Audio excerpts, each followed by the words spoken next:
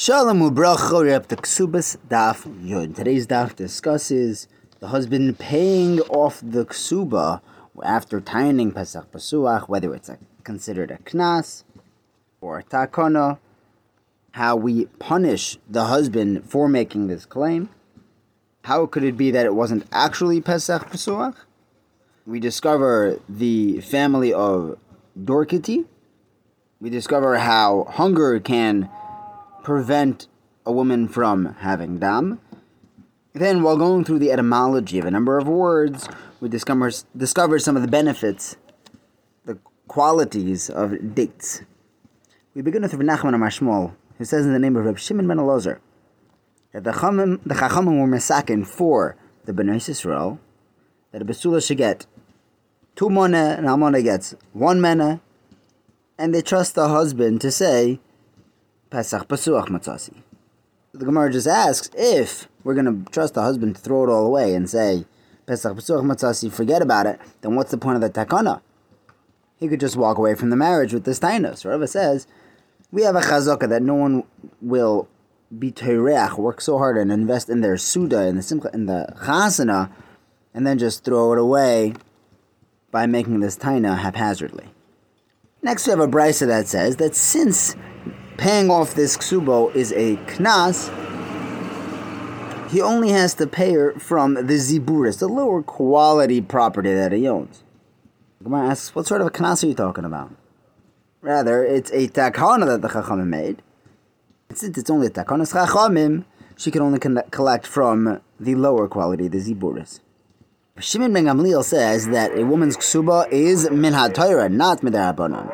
However, the Gemara challenges this. Does Rabbi Shimon ben Gamliel actually hold that a ksuba is min ha-Torah?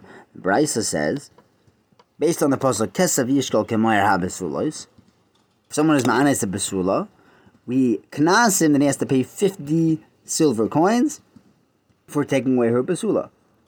The pasuk is a makish, a mefata, someone who seduces to someone who is ma'anes, and they both are chayav to pay a knas of 50 kesef. This is the source that the chachamim learn the chiv of a ksuba for a woman, min ha-Torah.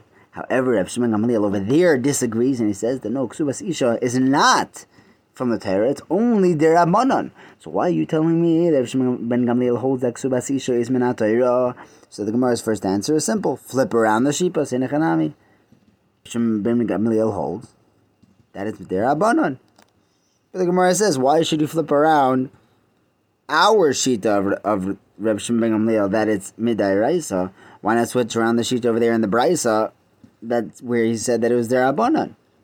Gemara says that we are under the assumption, the presumption, that Reb Shimon ben Gamliel holds that it is that ksuba is deraisa from the Mishnah, where Reb Shimon ben Gamliel says that he should pay her with kaputki currency from the city of Kaputsk, something like that, where the currency is actually very valuable, and if he has to shell out from the top, that's a sign of the Oiraisa, as opposed to the Rabbanan, where like we said earlier, he would only have to pay from Ziburis.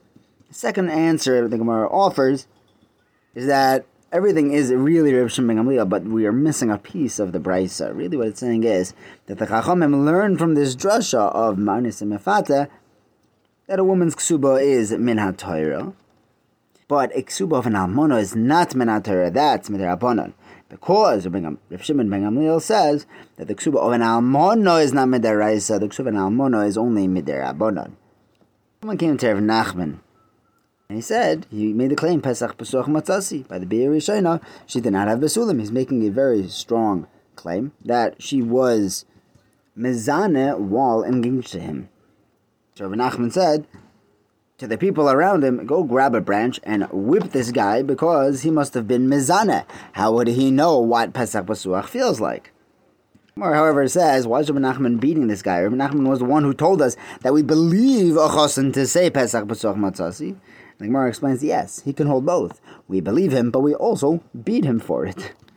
However, Rabbi Chai differentiates between the two Rabbi Nachmans. One is by a bacher, where he should not know what it feels like, and one is where someone who was previously married, where we believe him and we wouldn't beat him.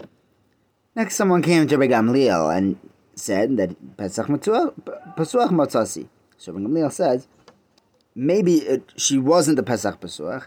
Really, maybe you went in on an angle. And he gives a mashal, someone who comes home in the dark of night, and his door is only open a crack. If he slides in through the side, he'll think that his door is wide open. But if he would walk straight through his front door, he would bump into the wall and realize that it's actually closed. There's another version of what Rabbi Gamliel told this chassan. He said, maybe you went on an angle on purpose and knocked out the door and the door frame. And he gives a mashal. Someone comes home at night and it's very, very dark.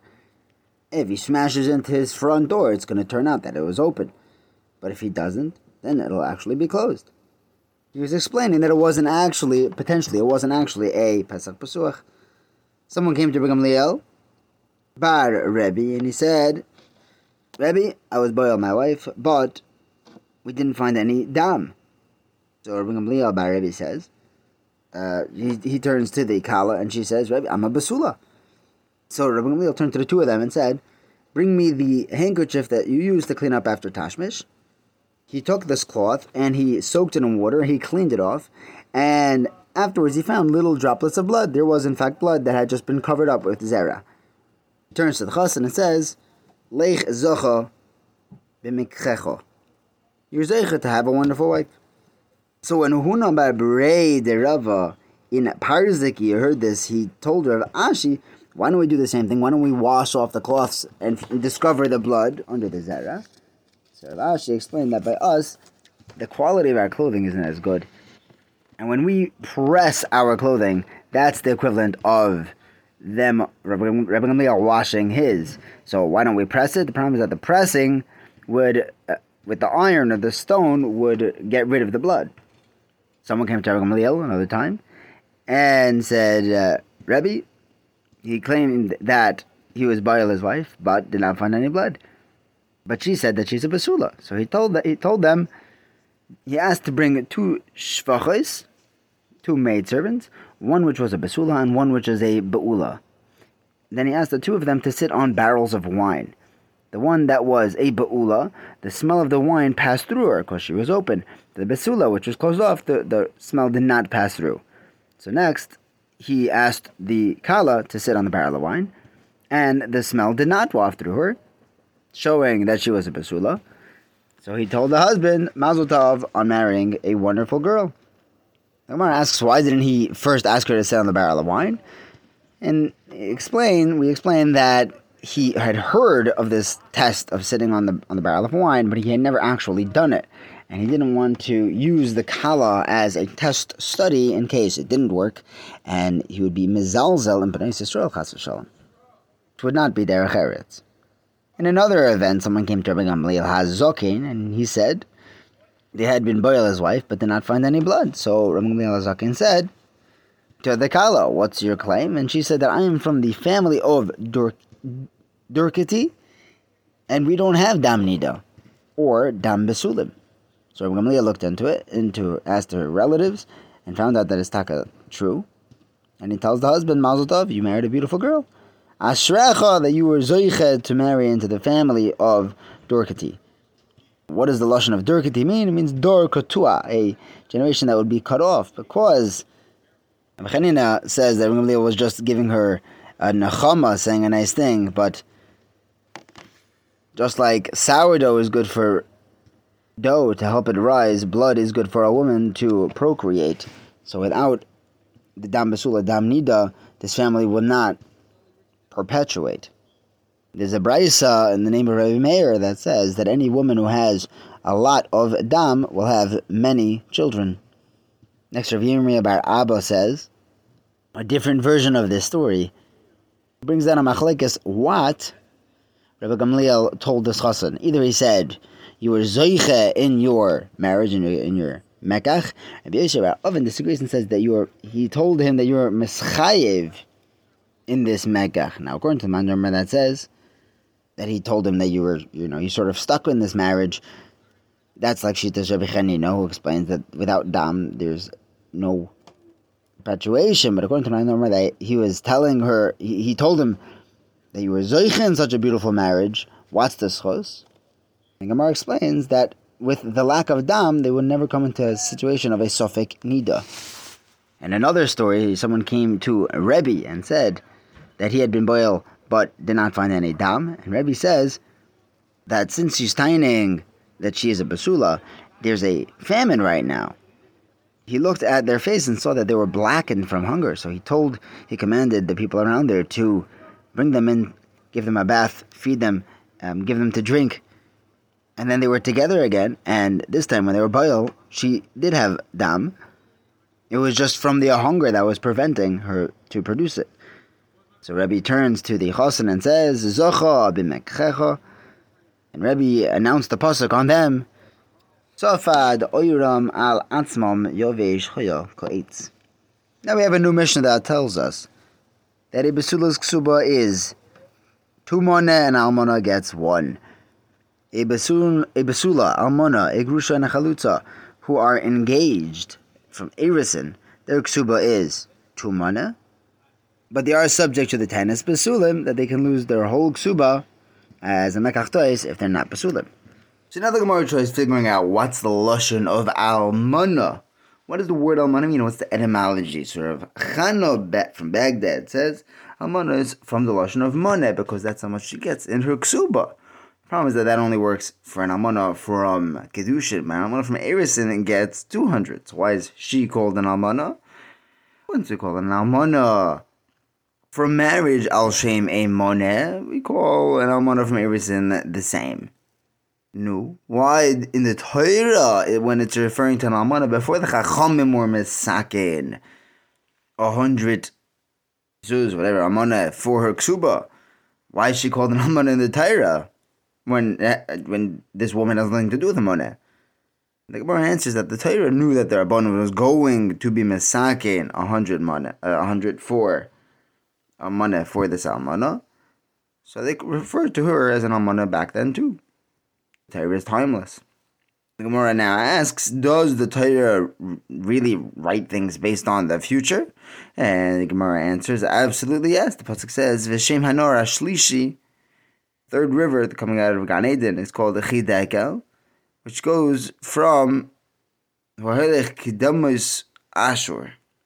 Yosef explains that Ashur is the city of Slika, but Ashur didn't exist when the world was created. It's a later established city. Elamai, the Torah, is referring to its future existence. So, to Bayan Almana, it's referring to, the name is referring to her later moneh that the Rabbanon gave to her. Next, Rav Chana from Baghdad, we have another Mayim from him. He tells us that Mota, rain, has a number of qualities. It gives to drink, it soaks, it fertilizes, it makes things grow, And Rav Bar Rav Yishmael brings a pasuk of Tilameho Rave Naches Gidudeho Bervivim Timoinigeno Simchot Tevarech. This explains the name Motar for rain. Rabbi Lozer says that the word Mizbeach comes from Meziach or Mezin, Mechabev, and Mechaper, the things that the Mizbeach do. The problem is that Mechaper and Meziach are the same thing. They're both types of Kavara. Meziach, the Gemara explains, is Mechaper from Gezeris, and Mechaper is Mechaper for Averis. Next, Rav Chanan Baghdad says that dates, Hamri, warm people, satisfy people, cause diarrhea, make people strong, but doesn't make people mefunuks, even though they're very sweet. Rav says that after eating dates, one does not become drunk. The Gemara challenges this statement of Rav because we learned that dates in the morning and evening are good for a person. In the afternoon they're bad. At mincha time they're bad. In the afternoon there's nothing like it. And then it's mevatel 3 things. The eating these dates are mevatel bad thoughts, stomach illnesses, and hemorrhoids. Sounds like dates are the most wonderful thing in the world. And back what Rav was telling us is that after eating dates, one's not allowed to paskin because he will become drunk. I said that wrong. He says that dates will make people drunk, but it sounds like dates are the most wonderful thing and it only does good things to people. So the Gemara answers Just because it does wonderful things to people doesn't mean it doesn't make him drunk. Yes, they're great to eat, but just like wine, it'll make him drunk for a little bit, and then it has the health benefits. So do dates. Like Mar says, someone who drinks a revius of wine shouldn't paskin. So too, someone who eats dates, like Rav says, shouldn't paskin. Alternatively, there are different effects that dates have depending whether they're eaten with bread. And Abaye says that his aim, the nurse that raised him, told him that having dates before eating bread is like an axe to a palm tree, but having dates after eating bread is like a bar to a door frame. Speaking of door frames, the word desha, Rava explains, comes from the term derech sham. That's the way people walk in. Darga, a step, Rava explains, is derech gag. That's the way to get up to a roof. Puria, a bed, Papa explains, because that's where we are parin v'ravin. And Menachem Yitzchak gives us another word. Eilinus comes from the word duchronis de la yolda, a ram which does not give birth. Thank you for learning with me. Have a wonderful day.